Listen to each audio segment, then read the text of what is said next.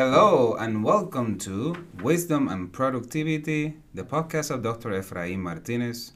I am a school principal in search of wisdom so I can best serve my community. As part of this show, I interview luminary figures as I believe humanity can be better if they learn from them.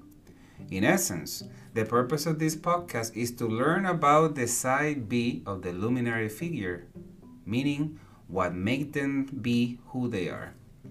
It is also an opportunity to express gratefulness for the perhaps even more luminary figures that inspired the interviewee. Today I have the distinguished honor of interviewing Dr. Steven Weber, who is the Associate Superintendent for Teaching and Learning at Fayetteville Public School in Arkansas. Dr. Weber first caught my attention by the reading selections and wise recommendations he shares via Twitter, and we are so fortunate to have him today in our show. Steven Weber, who are you? Thank you, Dr. Martinez. It's an honor to be on your show. It is. As you said, I'm an Associate Superintendent for Teaching and Learning, but more important than that, I feel like I have a calling to serve students and families. And that calling started 25 years ago in West Memphis, Arkansas, with West Memphis Public Schools, where I was a 5th and 6th grade teacher. And that led to jobs in administration. I've worked in 2 state departments of education in Arkansas and North Carolina. And currently, I'm an Associate Superintendent for Teaching and Learning. So regardless of the role, the calling never changed. Serving students, helping students prepare for the next grade level and for opportunities in life. Beautiful. And so let me ask, where did that calling came from? Well, I certainly think my calling came from God. I'm a Christian, so that's where I believe my calling came from. But everyone has a different calling and a different reason. But I certainly believe that at an early age, I worked in sports camps and I worked with teens. I worked all over the United States with Doyle Baseball School. And I also worked in some Arkansas basketball and baseball camps. And I just figured that I enjoy working with youth. And maybe this is a career calling, and 25 years later, I'm still working with youth. Fantastic. Thank you so much. So let's go a little bit more on that. Tell us about your professional trajectory up to this point. Started out as a classroom teacher, and that led to being an assistant principal. The next job I had was working for the Arkansas Department of Education as a K-12 social studies specialist. While I was there, I was approached by the North Carolina Department of Public Instruction, and they asked me to become a high school social studies specialist with North Carolina Department of Public Instruction. So I served 2 years in North Carolina, and then I transferred to a school district, and I worked as the director of secondary instruction for 6 years, later becoming an elementary principal at a year-round elementary school in the same school district. And while I was in that position, I was approached by a school district, and they asked me to become the executive director of K-12. And so I worked in Chapel Hill Carrboro schools, and that was prior to earning my doctorate degree. Once I earned my doctorate degree, I had a possible opportunity to come home to Arkansas, and I'm now back one city away from where my wife and I grew up in Fayetteville, Arkansas, where I'm the associate superintendent for Fayetteville Public Schools. And all of those opportunities have given me leadership, have taught me lessons, and have allowed me to work and serve with great teachers and principals and counselors and other school staff, and have allowed me to learn from great leaders along the way. Wow, thank you for sharing that. And let me ask you a follow-up question. What lesson or two did you learn about yourself when you move from your state to work at another state? It's very humbling when you move to another state, especially a state department of education. If you weren't a teacher or principal in that state, you know very little about that state. You may know content and you may know instructional strategies, but you know very little. So you learn to serve others, because that's about all you can do at that point is serve others. You don't have a lot of content or historical knowledge about the state or about the state department. So I learned how to serve others working in 2 state departments. I also learned how to listen to the needs of others. And another thing that I learned is the value of multiple perspectives before you make a decision. So if you're working at the state level, you do have the benefit of having some of the best teachers and the best superintendents from across the state give you advice or serve on committees. So that's a benefit of working at a state level. If you're willing to listen, you've got quality teachers all over the state who are willing to offer their expertise and offer their recommendations on how to improve education. Awesome. Thank you for sharing that. The value of listening, it took me a long time to learn it. So if you could go back in time, like in Back to the Future, what would be one or two pieces of advice you would give yourself?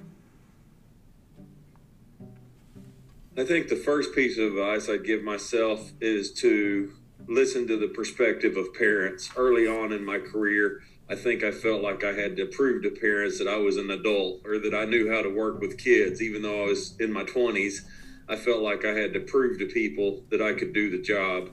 And I think people realize you're young, they realize you're fresh out of college, and I don't think they have high expectations for you. But I think in trying to prove people that you're smarter than they are or better than they are, that's an error, because I could have listened to parents more early in my career. And that proves true today. It's their child before it's our student. So listening to parents is something that I've learned along the way, but I wish I would have known as a first-year teacher. And the other thing that I wish I would have known is the value of questions. I think in the last 5 to 10 years, I've really learned the power of questions. You don't have to know the answer to everything as a leader, but if you ask good questions, once again, you'll get multiple perspectives, and then you can make a more informed decision that also relates to the custodian, the librarian, the school counselor, and all school staff, rather than making top-down decisions. And as leaders, sometimes we make top-down decisions quickly, and we make several in the course of a week without seeking input from others. Wow, thank you for sharing that. Listening has become very important to you. Thank you for sharing that. I often with people don't say that. So for the listeners of the show, listen carefully. Who do you learn from in broad perspective? I learn from the people I work with every day. I learn from our superintendent. I learn from my coworkers and the directors who are directly under me. I learn from teachers, I learn from principals, and I also learn from other leaders outside of education. I enjoy reading blogs and online articles. So there are several people who I would consider mentors to me, even though I've never met them. And so there are several people online who I like to read what they have to say about different topics in education and in leadership. Let me ask you, do you just read what comes to you? Or do you have times where you read blogs or articles, or do you just do not discriminate? You whatever comes in front of you. What is your modus operandi? It's usually a topic.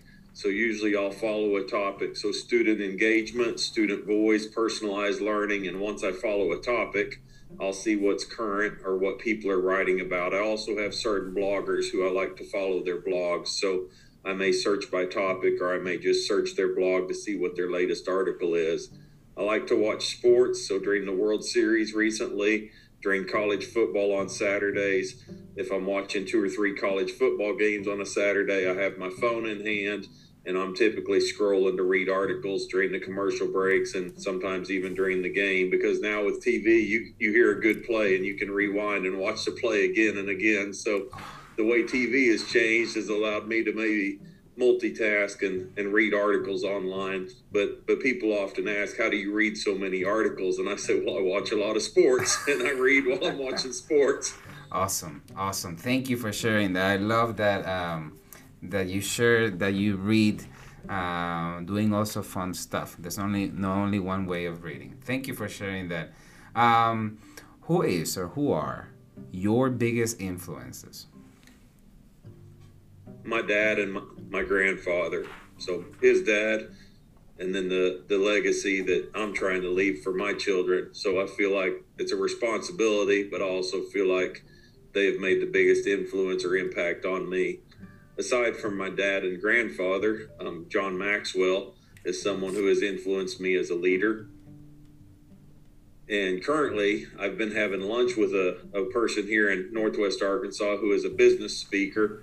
And he's been speaking with me about communication and public speaking and lessons he's learned from a career in speaking internationally. So just having the opportunity to have someone invest in you or someone to share lessons from their professional experience outside of education, those are people who influence me and add value to my life.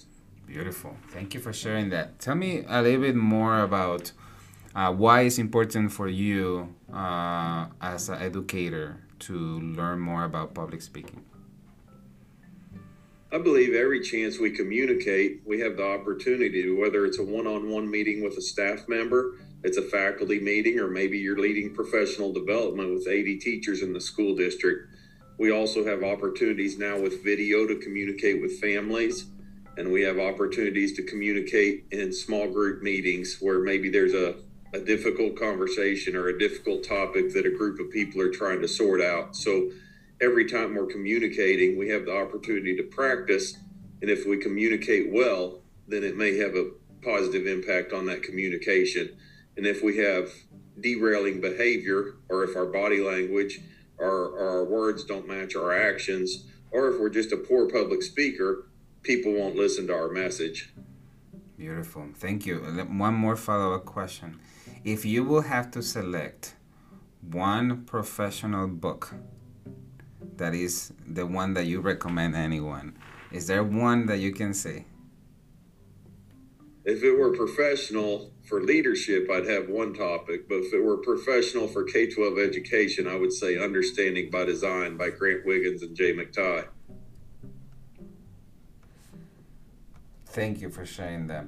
I remember having that one when I was in grad school, but I will review it just because you said it. Thank you, Stephen. I appreciate it. So, being successful, as you know, includes being on top of our own productivity. But this is so different for so many people. What does productivity means for you, and what advice do you have? I think early in my career, I thought productivity meant filling my agenda up all day from 8 in the morning till 5 or 6 in the evening and never taking a break, even working through lunch. I think a lot of principals do that in their first year, and that leads to burnout. Certainly, you're going to have days that are like that, but if you intentionally plan every single part of the day, you don't have time for reflection. You don't have time for planning forward or planning for a faculty meeting. You don't have time to stop and talk to a parent who has a concern by phone or in person. You have to build blocks into your schedule. So I've learned to block my schedule better, to save time for email, to save time at the end of the week for planning forward, and to save time for self. And also, I used to just plan my schedule for work. So I didn't really plan my evenings. So I'd come home and I'd just continue working. Now I do a better job of self-care. I think through the COVID pandemic, I've started riding a bike. I started watching what I eat, but definitely having time for self, such as riding an indoor and outdoor bike and having time to exercise. And for several years in my career, I didn't exercise at all. I just constantly was either writing a blog for education, reading a book, or watching sports on TV, but very little of my time involves self-care. So I'm doing much better in the past year with self-care, and I wish that the earlier version of myself as a younger educator would have taken care of myself better for the past 20 years, because there are a lot of benefits to that. But I think the COVID pandemic really had to slow me down to make me realize you can't go 20 more years working at this pace. Amen. Oh my God, I wish I could frame that. That's fantastic. Thank you for sharing that. Let's talk a little bit more about productivity. So you have several articles, published articles. And for the listeners of the show and for the person interviewing you who aspires to write, what advice, what lessons have you learned about professional writing? The biggest thing I think people need to do is just write something. Put something on a piece of paper. People buy these $30, $40 leather journals, and they're scared to write in it because they're afraid to mess up the first page. So whether you doodle, you draw, you use bullets, whatever you do, when you're in the moment and you're in a meeting or you're thinking or immediately after a meeting, you can use Post-it notes, you can use a 99-cent spiral binder.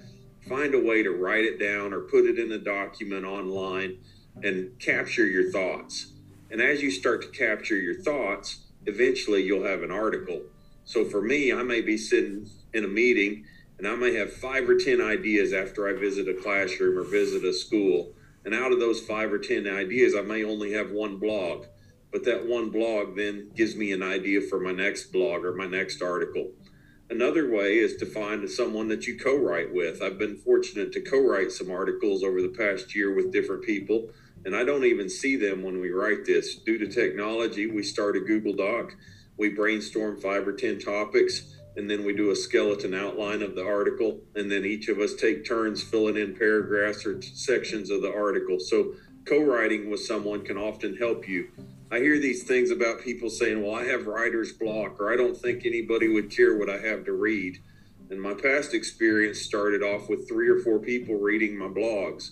Eventually, I had 25, 30,000 people reading some of my online articles. And currently, I'm posting articles on Teach Better. So that's where I've been writing over the past year. And I think that people are afraid maybe that someone won't like my article or someone won't like my style. I don't think you have to write APA style for everything. A journal article would be, but a blog can be your personal thoughts and reflections. So I think if you just look back at your week and you ask yourself, what were the highlights of this week? What were some challenges I faced this week? And what's one thing in education or in my school that I would change? If you ask yourself 3 reflective questions similar to those, you'll eventually have an article. And it's very rewarding to get feedback from others or from a principal who says, I used your article in our faculty meeting, or I shared your article in our weekly newsletter to staff. That's professionally rewarding to me. You don't get any money. You just know that you helped someone else. So if you're in the business of helping others, it's very rewarding when someone says, we used your article at our school and it really helped us with a professional conversation or meeting. Wow, thank you for sharing. Can you elaborate in the value of blogs on your blog from the perspective of when you started and where were you thinking about the audience who's going to read this? Those insecurities that I guess goes through all the people that start with a creative project. And what lessons have you learned? I think you just learn confidence, just like riding a bike or throwing a ball. Over time, swimming in a pool. Over time, someone started off as a child scared to swim. And next thing you know, you swim 1 lap, then you swim 10 laps, and then you're diving in off the diving board. That's how riding is. You won't get better as a rider unless you practice. So I started in about 2008. Several years ago, it seems like. And certainly I've had weeks where I'd write 3 blogs, and I've had 3 months where I'd write 0 blogs. I think you don't need to put pressure on yourself and say, I'm going to write one every weekend or I'm going to write one every month. Just start off writing and let it grow. There'll be times where you have more to write about than others, or you have more time. I also don't have children in the home. My children are out of college, or one's in college and one's married. And so as your children get older, there's more time for that reflection. But I certainly think there's time for anybody at any age in life. I just have a little bit more time now than I did 10 years ago when I had kids to take to practice and we had after school activities. But I think one thing that I've done is I work with, I'll look at Forbes, or I'll look at leadership articles online. I'll look at popular articles from other magazines or newsletters. And if you look at their titles, they use titles that capture readers' attention. And a lot of first-time bloggers don't use very good titles, so people don't click on their article. So things like 3 things you should consider, or 5 ways to support teacher leaders, or 6 questions for principals, 12 questions about curriculum design. If you use numbers or you use titles similar to what the professional articles are using, that will help you gain more readers. And it's not about numbers, but certainly if you're going to take time to write it, you want someone to read it. Yes. So that's a really a hint or a tip that would help writers is is that. And the other hand is pretty common, is a lot of people write the whole article, and as they write, they're developing their idea, and then their very best thought is their final paragraph. And they call that burying the lead. So don't bury the lead. Maybe your final paragraph, if it's the best, should be your opening paragraph. Someone at ASCD once told me when I was writing blogs for them, they said, Stephen, you quite often bury the lead. They said, think of a superintendent or a principal sitting at their desk eating a sandwich. They've got 10 minutes for lunch, and they're scrolling through their phone looking at articles. If they're never going to make it to the bottom where you have your really good point. So they said, for you to hook your reader, you need to put that in the first paragraph. Otherwise, they're going to click and read someone else's blog, and they'll never make it through to the bottom where you really make your points. So that feedback helped me as a writer. That's great feedback. That's awesome feedback. You have compelled me to even be more, inside of us, there's always a voice that is telling you, I wonder where you bought that TV or those images behind you. So the voice is telling me, what is happening to you, Efrain, is that you have these ideas and you can put them in your podcast, you can put them in a blog spot, but then you won't be able to publish them. So then I start writing in the writing project, and things happen, I get stuck, and the idea goes nowhere. And the insecurity or the feeling of that who's going to read this, who cares about this, come with a force. And then I get frozen and nothing happens. Have you ever heard something like that? Yes, and I think it happens to every writer. I think it's common. Just like when you're giving a speech in public, you get nerves or butterflies before you go on stage. So I think it's common to think no one will read this, or this only applies to elementary. This isn't a very good K-12 article. I think that happens to writers, but I think you just have to keep pushing, and eventually you'll have that article or that blog. I like writing for Teach Better, and there are other online forums, Edutopia and other places where educators can write. I believe BAM Radio has bloggers, Solution Tree has bloggers, guest bloggers. And I think that once you get with a site like that, you gain more confidence because you'll have more readers who are naturally going to those sites than if you start a blog on your own and hope that people come to your blog. It's not impossible that people would come to your blog, but it's more likely if a site already has maybe 1,000 to 50,000 readers who are all educators, that they're going to go to that site and find your article and retweet it and post it in their social media platforms. So once again, it's never about the numbers, but I get more confidence posting that way than if I just posted an article online and hope that people would find my site or my Twitter site. Makes sense. Makes a lot of sense. Thank you. I appreciate it. And one more question in terms of productivity. Your doctorate, I'm sure some listeners of this show are either in the program or considering.